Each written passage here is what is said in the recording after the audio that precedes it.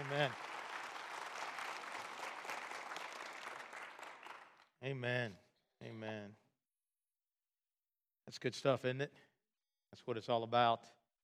2,000 years ago, Apostle John wrote these words in his gospel, beginning at verse 14 of the first chapter. The Word, the Word that was in the beginning, the Word that was God, the Word that made everything, the Word became flesh and made His dwelling among us. We have seen His glory, the glory of the one and only Son who came from the Father, full of grace and truth. John testified concerning Him and cried out, saying, "This is the one I spoke about when I said, 'He who comes after me has surpassed me because He was before me.' Out of His fullness we have all received grace in place of the grace already given. For the law was given through Moses, grace and truth came through Jesus Christ. No one has ever seen God, but the one and only Son, who is Himself God, is in close relationship with the Father, has made Him known." Wow. If we really think about that, even for just a moment, we'd have to admit that is some seriously crazy stuff. I mean, God, the one who has always been and always will be. God, the one who carved out the universe with His words. God, the one who spread out the heavens like a canopy. God, the one who is over all things, before all things, and holds all things together. God put on flesh. God walked among us. God moved into our neighborhood. I mean, people like you and I, they got to see God with their own eyes. They got to touch Him with their own hands, hear His voice with their own ears. They got to have an encounter with the living God. Now, last Sunday, we began this new series that we're calling Never the Same. A series where we're flipping through the pages of the gospel and we're meeting people, men and women, who had an encounter with the living God, an encounter that left them never the same. And last Sunday, we met a lady who, when she first met Jesus, she was expecting condemnation. But instead, she found what? She found that grace happens here. Grace happens where? Grace happens at the feet of Jesus. Grace, as we just sang, grace has a way of finding us. Maple Grove, grace. Believe in grace. Stand on grace. Embrace grace. And plunge the depths of grace like never before, and it will change you. And listen, let there be no doubt about it. Life change is exactly what we want to be about as a church. Understand, we don't want to be driven by buildings. We don't want to be driven by budgets. We don't want to be driven by events, programs, the opinions of people. We want to be driven by life change. We want to be driven by people living different lives, new lives, better lives. And listen, life change happens. Life change is happening. And life change will always happen when we follow Christ, when we have an encounter with Jesus. And that's why our vision statement as a church is following Christ in life-changing community. And like I said last week, if life change isn't happening, if people aren't living different lives, then we have lost our vision, we are off mission, and we are simply wasting our time every Sunday coming into this room. Amen? And this morning, as we flip through the pages of the Gospels, we're going to stop at John chapter 5, and we're going to meet a guy. John chapter 5, verse 1. Try to picture the scene as I read. Sometime later, Jesus went up to Jerusalem for a feast of the Jews. Now, there in Jerusalem, near the sheep gate, is a pool which in Aramaic is called Bethesda, and which is surrounded by 5 covered colonnades. Here, a great number of disabled people used to lie: the blind, the lame, the paralyzed. One who was there had been an invalid for 38 years. When Jesus saw him lying there and learned that he had been in this condition for a long time, He asked him, "You want to get well?" "Sir," the invalid replied, "I have no one to help me into the pool when the water is stirred." You see, they believed that when the spring bubbled up, that the angels were stirring it, and the first one in got healed. And there was no trophies for second place. And while I'm trying to get in, someone else goes down ahead of me. And Jesus said to him, get up, pick up your mat and walk. And once the man was cured, he picked up his mat and walked. The day on which this took place was a Sabbath. And yeah, that was on purpose. And yes, Jesus was picking a fight, as he always did. And so the Jews said to the man who had been healed, it is a Sabbath. The law forbids you to carry your mat. And isn't that just like the religious? I mean, failing to rejoice in the movement of God because things were not done the way they thought things should be done. I mean, here's a guy who had been paralyzed for 38 years, and now the guy is walking, and they're ticked off and upset about it. That's what religious people do. You know, religious people, you gotta, I don't know, maybe you don't have to love them, okay? And I remember a professor of mine mentioning something that just kind of shows this. You know, he was preaching at a church, Glenborn. He shared how in this church there was a baptism one Sunday, and people applauded. And there was a meeting after church about how irreverent that was to applaud inside the church after baptism. Forget about the fact that someone just had their sins washed away, right? You know, that's what religious people do. But he replied, the man who made me well said to me, pick up your mat and walk. So they asked him, hey, who is this fellow who told you to pick up your mat and walk? The man who was healed had no idea who it was. I don't know. For Jesus slipped away into the crowd that was there. Now this pool was located north of the temple area in Jerusalem. It was a large pool surrounded by 5 covered colonnades. It was built many years ago as a monument to wealth and prosperity, but now its residents are people of sickness and disease. It was called the Pool of Bethesda, a word which means place of or house of mercy. And that's what the multitudes gathered that day wanted. They wanted mercy. And listen to how one author describes the scene. He writes, picture a battlefield filled with wounded bodies, and you see Bethesda. Imagine a nursing home overcrowded and understaffed, and you see the pool. Call to mind the orphans in Bangladesh or the abandoned in New Delhi, and you will see what people saw when they passed by. And as they passed by, what did they hear? An endless wave of groans. What did they witness? A field of faceless need. And what did they do? Most simply walked on by, ignoring the people. But not Jesus. He's in Jerusalem for a feast. He is alone. He's not there to teach his disciples or to draw a crowd. The people need him, so he's there. Can you picture it? Jesus walking among the suffering. What is he thinking? When an infected hand touches his ankle, what does he do? When a blind child stumbles in his path, does Jesus reach down to pick him up? When a withered hand extends for alms, how does Jesus respond? How does God feel when people hurt? Now, it's worth telling the story if all we do is watch him walk. It's worth it just to know that he came. He didn't have to, you know. Surely there were more sanitary crowds in Jerusalem. Surely there were more enjoyable activities. After all, it's a Passover feast. It's an exciting time in the holy city. People have come from miles around to meet God in the temple. But I love this, what he writes. But little did they know that God is with the sick. Little do they know that God is walking slowly, carefully between the beggars and the blind. Little do they know that the strong young carpenter who surveys the ragged landscape of pain is God, is a word become flesh. You hear that picture in John 5? If we don't read over it, we take the time to think about what's going on and look at it. It's an incredible, powerful, and troubling scene. Row after row of wounded people. Row after row of sick and hurting people. Question, are things any different today? No.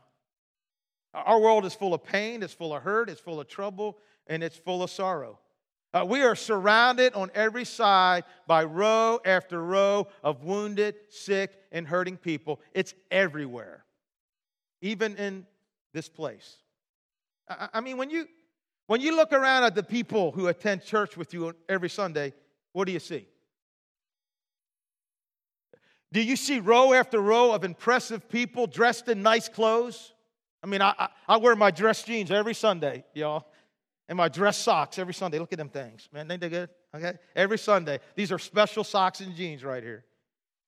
Impressive people dressed in nice clothes who have it all together? Or do we see some hurting people in need of comfort, some troubled people in need of peace, some sick people in need of healing, some desperate people in need of hope? Marshall Hayden wrote an article a few years ago entitled, "Would Every Non-Hurter Please Stand Up?" And he pointed out that people come to church wearing their best smiles and their best clothes. Everybody looks happy, so we assume they're happy. Everybody looks okay. But he suggests that we need to look beyond the facade and realize that the pews are full of hurting people. Here's what he wrote. I love this. He says, over here is a family with an income of $550 a week and an outgo of $1,000.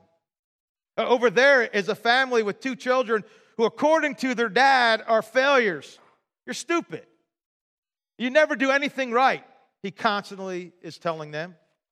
The lady over there just found a tumor that tested positive. The Smith's little girl has a hole in her heart.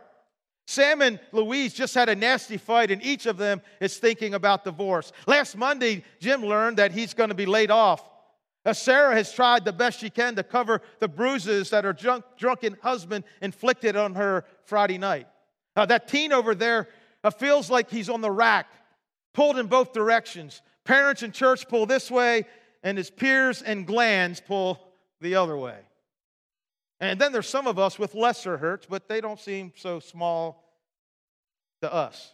An unresponsive spouse, a boring job, a poor grade, a friend or parent who left us or is now ignoring us, and on the story goes. The lonely, the dying, the discouraged, the exhausted, the fearful, they are all here. He writes, "Would every non-hurter please stand up?" It looks like we're all sitting down, right? You know, last Monday night we had an elders meeting, and I love these kind of elders meetings. We met at 6. We had a devotion by John Fisk, who's absolutely awesome. And we took communion, and then we shared about what we're going through, what struggles we're facing. And then we came in here and prayed, and by the time we got done with that and got into business, it was like 8:35. And by 9:20, we're out the door. And I got to tell you, guess what? Even though these men are your elders, guess what? And I'm your pastor, we have struggles. We have difficulties. We have challenges. We have stuff going on in their lives. You see, just like the people gathered at the pool in Bethesda in John chapter 5, a lot of us in this very room have problems and issues, hurts and habits, fears and concerns, obstacles and challenges that at times seem to cripple and paralyze us. And many times we become convinced that as long as we have them, as long as we have to hold on to this mat, that we're never really going anywhere in life. Question: what problem, what issue, what hurt, what struggle, what concern, what fear do you have in your life at the moment that if it would go away, you would feel like your life is so much better? I mean, it's like, Lord, if you would just, and you can fill in the blank in your notes or fill it in your head. Lord, if you would just fix my marriage. Lord, if you would just do something with my finances. Lord, if you would just get my kids to listen to me. Lord, if you would just help me overcome that hurt, that habit, or that hang-up. Lord, if you would just remove all of the anxiety and stress and fear that is piling up on me. Lord, if you would just help me see beyond my own insecurity. Now, if you would, take a moment to ask God to speak about your problem this morning. And also take a moment to pray for the person to your right and to your left. And if you don't know who they are, introduce yourself. And then we're going to pray. We're going to take a few minutes to pray silently, each of us to pray, hey, God, would you speak to me about my problem, this issue, this challenge, this concern, this fear, this thing that is holding me back? And then you'll pray for the person to your right and your left, that God will speak to them and they'll have ears to hear him this morning. So go ahead and let's do that. If you don't know the person, introduce yourself quickly.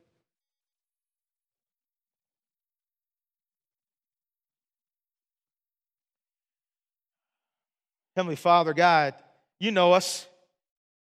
And God, you sure weren't lying when you told your guys in this world, we're going to have trouble. Wow. Sometimes for some of us, it seems like we're surrounded by troubles and difficulties all the time and things that seem so much bigger than we are. And so, God, I pray that in the next few minutes, God, that I will hear your voice. And so that I don't have to carry a mat anymore, God, so that I can trust you more fully, Lord. And God, I pray for each and every person in this room, God, that we would hear your voice, God, that we would listen, that we would open up our hearts to you, that we'll realize that you are alive, that you are well, and that you're in this room and your spirit is moving with an opportunity for things to be different. In Jesus' name, amen.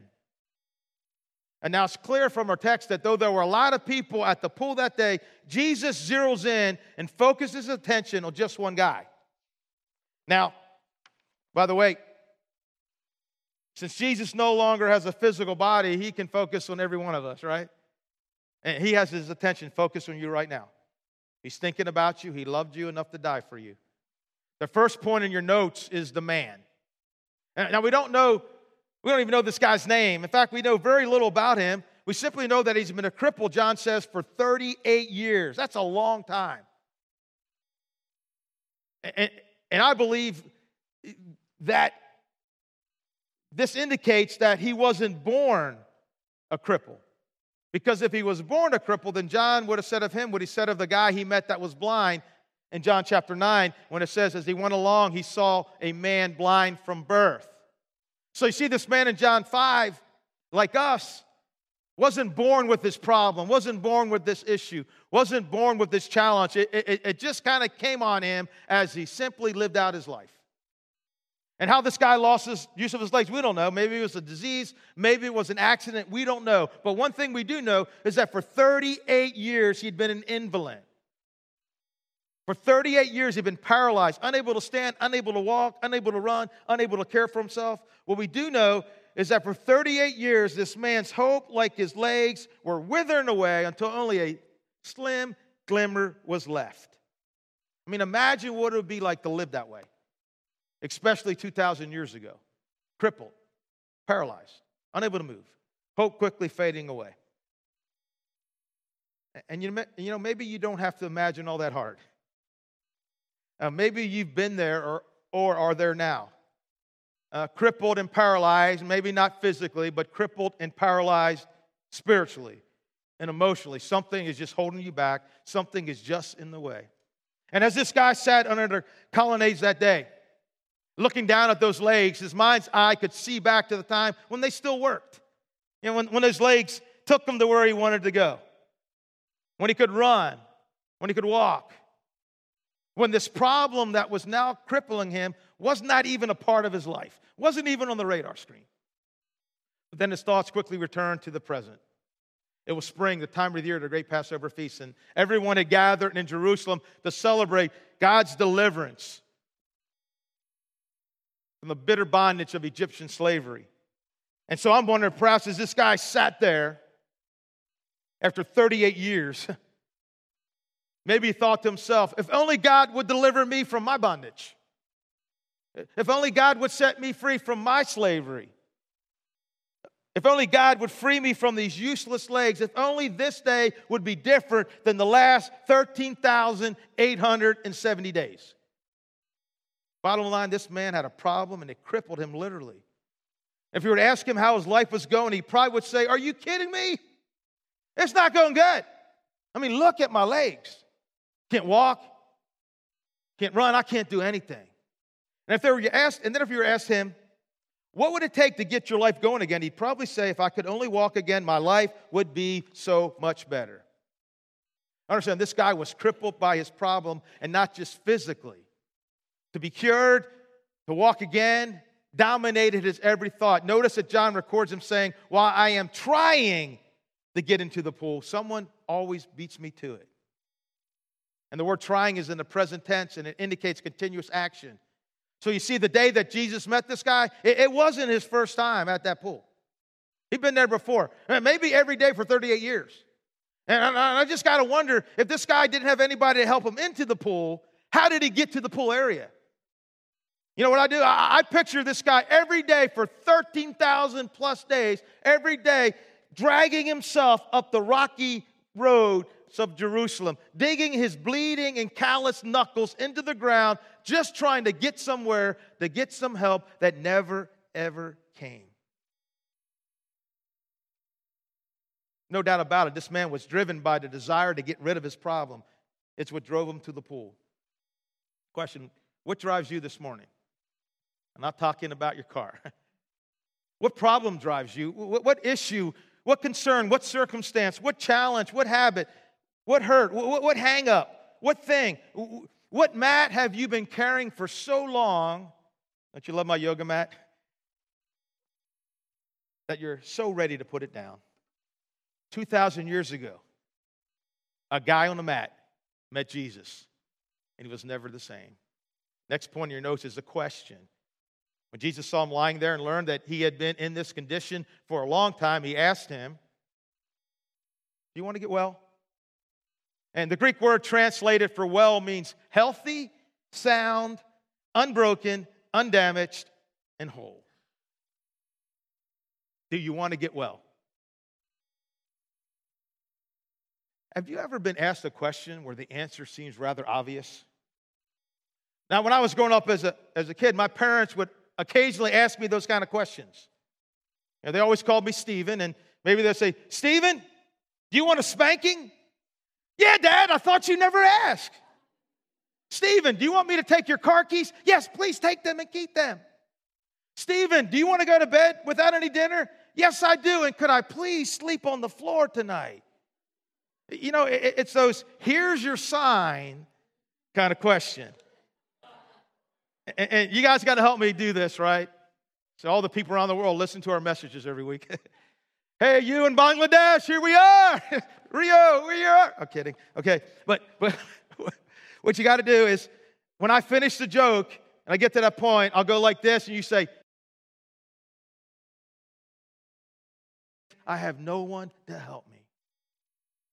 And if that's where you are this morning, in the land of I can't, you need to hear the offer that Jesus gives this guy, who for 38 years has laid on the mat at the pool of Bethesda. Understand, and this is huge. It's simple, but it's huge. Because of Jesus, I can't, and I have no one to help me, no longer applies. Because of Jesus, the risen Son of God, I can't, and I have no one to help me, no longer applies. Maple Grove, Jesus, the one we serve, the one we worship, the one we follow, Jesus is not a God of can't. He is a God of can, and He can do anything. He is the God who can do immeasurably more than all we could think, ask, dream of, or imagine. According to His power that is at work within us. To Him be glory in the church and in Christ Jesus forever and ever and ever and ever and ever and ever. 2,000 years ago, a guy on a mat met Jesus, and he was never the same. Now let's take a look at the offer. And Jesus said to him, "Get up, pick up your mat." He kind of ignored the "I can't," didn't he? "Get up, pick up your mat, and walk." At once, the man was cured. He picked up his mat and he walked. You know, I wish we would do that. I wish that you and I'm definitely included here. I may be standing up here, but I'm sitting out there too. I wish that you and I would just take Jesus at His word. I wish we would just believe that when Jesus Christ, the King of Kings and the Lord of Lords, says that something is going to happen, that we believe it is. Why are we so stubborn? Why are we slow in faith? Why are we so unwilling to be made well? I mean, when Jesus tells us to stand, why don't we stand? When Jesus says that your sins are forgiven, why do we still hold on to the guilt? And when Jesus says that we are valuable and that we matter to Him, why do we continue to doubt our worth and try to find it in worldly, worthless things? When the one who clothes the flowers of the field and feeds the bird of the air promises to take care of our every need, why do we still worry so much about everyday life. And when he offers us a peace that passes, that transcends all understanding, why do we instead choose conflict and turmoil? Oh, well, when he says that in all things you are more than conquerors in Christ Jesus, not making this stuff up. Why do we continue to let hurts and habits and hang-ups defeat us? But when he says that in him we are a new creation, why do we insist that in some ways we and other people just will never change? Now, when he tells us that when we forgive other people, that we are the ones set free, why do we choose instead to be locked behind the prison bars of bitterness? When Jesus says, put me first and all things will be given to you, why do we continue to hold back from him our talents, our time, and our treasure? Maple Grove, when Jesus says, get up, take your mat and walk, let's do it. 2,000 years ago, a guy on the mat met Jesus. He was never the same. And here's the point. Here's the time when you get to decide, am I going to get a to-go bag today, right? It's like, hey, this wasn't good enough. I'm leaving it on the table. You guys, please throw that junk away, Or say, you know what, I'm going to take a box and I'm going to take this home. And here's the opportunity where you can say, each of us, myself included, can say, hey, I'm going to make this encounter in John 5, I'm going to make it my encounter with Jesus. Understand, God brought you here today to make you well, to make you healthy, to make you sound, to make you unbroken, to make you undamaged, to make you whole, to help wellness become a reality in your life. And for that wellness to become a reality, 4 things need to happen. Number 1, very simple, but acknowledge and identify the mat, the problem, the issue, the concern in your life that's holding you back. It may be your marriage, it may be your tongue or your temper, it may be your finances, it may be your pride, it may be a hurt, it may be a hang-up, it may be your inability to say that you're wrong, it may be fear or worry, it may be doubt or insecurity. But again, acknowledge and identify the mat that is crippling your life, that is crippling your walk and your faith. Number 2, make the decision that you really do want to get well. That you really are ready to move on. That you really want, no matter what it takes, to begin living your life without the mat. Number 3, do what Jesus tells you to do. Understand, if the guy in the pool of Bethesda had to do more than simply just lay there in order to receive the offer that Jesus gave him, if he had to get up and pick up his mat and walk, then there's something we must do in order to accept his offer of wellness for us. Now for you, picking up your mat might mean going over to your spouse sometime later this week and taking ownership for your part of the mess that your marriage is in right now, without reminding them of the part that they own, and then asking for forgiveness. Picking up your mat may mean going to marriage counseling. Now, picking up your mat for you may mean talking to a trusted brother or sister about the struggle you're having, about that hurt, about that habit, about that attitude, about that hang-up that you want to overcome once and for all. Picking up your mat may mean getting out of the boat and doing the very thing that you know God is calling you to do despite your fear, because you know that He's already out on the waves waiting for you to get there.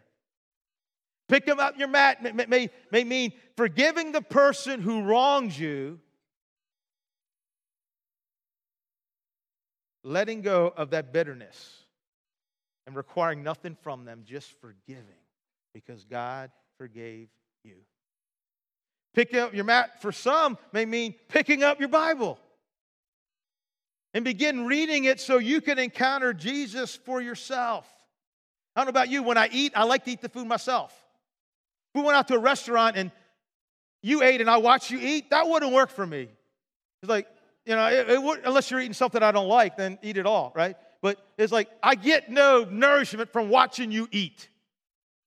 And maybe for you it means, hey, just picking up your Bible and eating the Word for yourself. I think most of us already know what we need to do.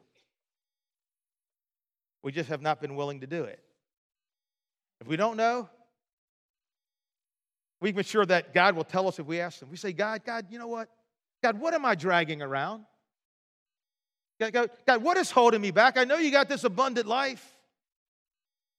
I hear about this inexpressible and glorious joy. I'm just not feeling it. So God, what mat am I carrying that I need to put down?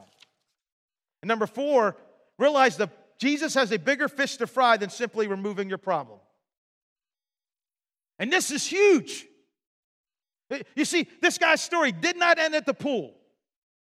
John writes, later Jesus found them at the temple and said to him, see, you're well again. Woo!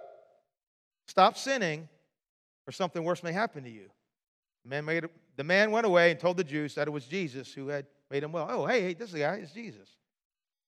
John says, later Jesus found them at the temple, and the word for find is in the present tense and indicates that Jesus was looking and searching for the man. Understand, Jesus was not simply cruising through the temple. Hey, there you are. Hey, how you doing? How those legs working for you? He said he was looking for the guy because he had a much higher purpose for this man than merely healing his legs. Jesus found him. He said, see, you're well again. Stop sinning or something worse may happen to you. Now, here's where people can get themselves hung up on this verse in a theological debate. Oh, my goodness. Now, did this guy commit a sin that now he's doing again? And Jesus says, stop the thing you were doing that messed you up. And they get caught up in something they'll never know the answer to. And they're missing the beauty and the power and the impact of what's actually happening here. See, I think here's what Jesus is saying to the guy. He says, listen, I know that you felt your physical issue, your problem, think about your mat, your problem, your challenge, your concern, your difficulty was important. And look, you're well. The problem's gone. Issue resolved. And you're feeling pretty good about it. And I'm okay with that. But my friend, there's something more essential than having your legs healed and restored. And there's something more valuable and precious than the physical, and that is the spiritual. Jesus said, you see, I came here not just to restore your legs. I came to restore your soul, to make your soul well. Maple Grove, listen up because we all so need to get this. Our problem is not really the problem. Our problem is not really the problem. And removing it is not the answer to our wellness and wholeness. Our problem is not the problem. And removing it is not the answer to our wellness and wholeness. And now I'm going to make a statement, and I'm going to switch pronouns. A lot of times I like to use the pronouns we and us, because sometimes I and you seems like, hey, I'm up here, and you guys are peasants, and I got it all going on. But I'm messed up. Those who know me best know how messed up I really am. And I know you're messed up, and that's my story, and I'm sticking to it. I'm a messed up pastor full of church of messed up people who serve a great Savior who knows how to put us back together again. Amen? But now I'm using your. Think about it. Your problem. Your problem is not really the problem. And removing it is not the answer to true wellness and wholeness. True wellness and wholeness goes so much deeper.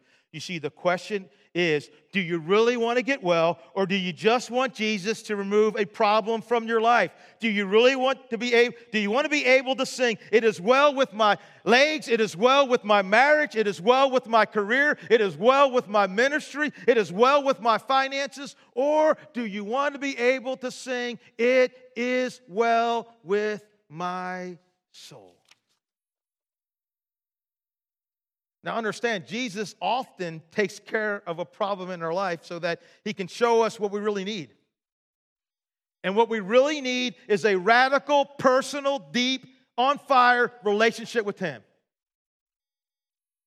Maple Grove, the King of Glory wants to do so much more in your life than simply rescue you from your problems. He wants to restore your soul. He wants to be with you. So I guess what I'm trying to say is that it's not what we think. Listen, if our life's not running like it should, listen, It's not what we think. The problem ultimately is not your job. It's not about your marriage. It's not about your business. It's not about the problems you are suffering.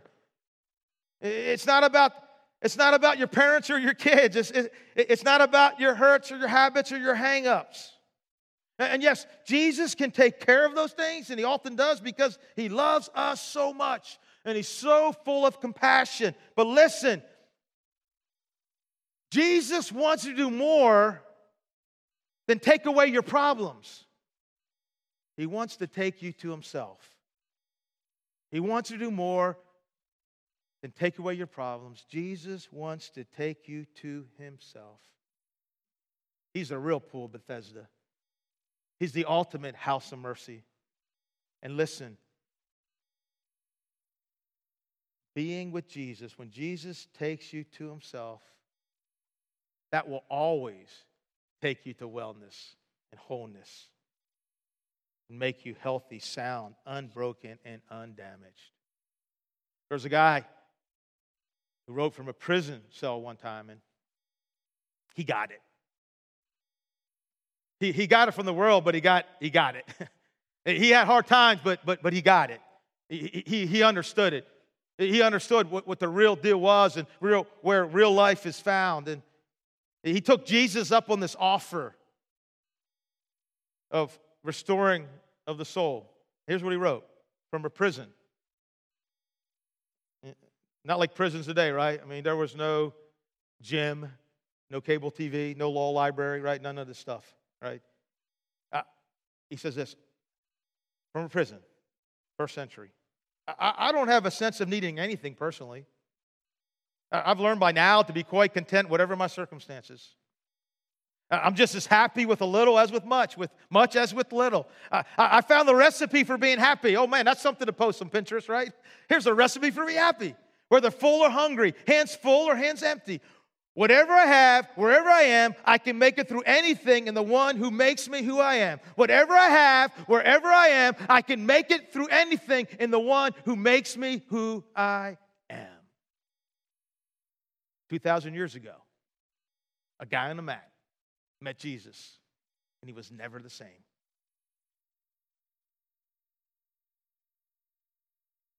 You want to get well. You know, this, as we wrap up, this encounter reveals three things, and we're about to get our to-go boxes, right? And number one, that Jesus not only can deal with our problems, he can. Any problem you're facing, our God is greater, our God is stronger, our God is higher than any power, right? If God is for you, nothing comes. He can. He can do anything. All right? He can. But that he, not only can he deal with our problems, but that he can take us to true wellness, wholeness, undamaged, unbroken, whole contentment. Number two, that we must move from seeking mere surface wellness. God, please remove this problem, to seeking wellness for our souls, which is so much deeper and so much better. Number three, that as a church, we must become a place where true wellness and soul wellness is our ultimate goal, which is only found in following Christ. Yeah, guys, 4 years ago, this past Thursday, I stood up here and preached my first sermon on my candidate Sunday, right? And some of you are thinking, if we could just get a stinking recount, right? You know, I'm sorry, you know. But, you know, I got to tell you, what I believed then, I still believe now. My goal then is still my goal now. I have a very simple goal. I just want to take you to Jesus. I just want you to know him. I want you to hang out with him. Yeah, I want you to have your own relationship with him. I want your Bible and just know him. That's all I want to do. I want you to know this one who loves you so much to die for you and wants to walk with you in your life. That's all I want to do. That's it. He'll take care of the rest. You know, he'll take care of the rest. I just want you to know this one who knows you, knows your flaws, and still wants to be with you. And that's the place where true wellness is found. Not just in having a problem removed. He'll do that because he loves you, but he wants to do so much more than that. and we're going to sing. And I got to tell you, I got to be honest. Yeah, I've been carrying a mat recently. I don't know about you. I don't know if any other mat carriers in this room. And, as we sing this song, and part of my mat was just feeling overwhelmed with church, feeling overwhelmed that all the things that God wants to do, and knowing that, that as people grow in their salvation, as they grow in their faith, their marriages become better, their families become better, and they reach lost people, and people's eternal destinies are changed, and it could affect hundreds and thousands of people. And I just felt a huge burden and all this fear and inadequacy and doubt and insecurity sweeping over me. And it's nasty. And thinking that, man, this is my mat. It's all up to me, this huge issue, Steve. I can't do this. I'm not strong enough. I'm not smart enough. And you know what? I don't need that mat. I can't, but God can. And it's not on Him. It's not on me. It's on Him. And so pray for me. I don't want to carry a mat. I don't want to think this thing's all up to me or even all up to you. This is His church, and He wants to build it for His glory. So, I got an issue. I got a mat that I'm struggling with. And you may have some too, but I want you to know the ultimate issue, because you know what? If our church grew and became the biggest church in the entire universe ever seen, 3 million members, people, whatever. But if I didn't have Jesus, it'd be worth nothing. Jesus said, what would it profit for a man to gain the whole world but lose his soul? And He's not talking about death. He's talking about losing the life that you could have. What does it mean? It means nothing. All that matters is Jesus. And I don't know, you're facing junk and it's hard and it's difficult. I know that. I don't know how you're going to fix it. I don't know when it's going to get fixed. And I don't know why you got to keep going through this crap. I don't.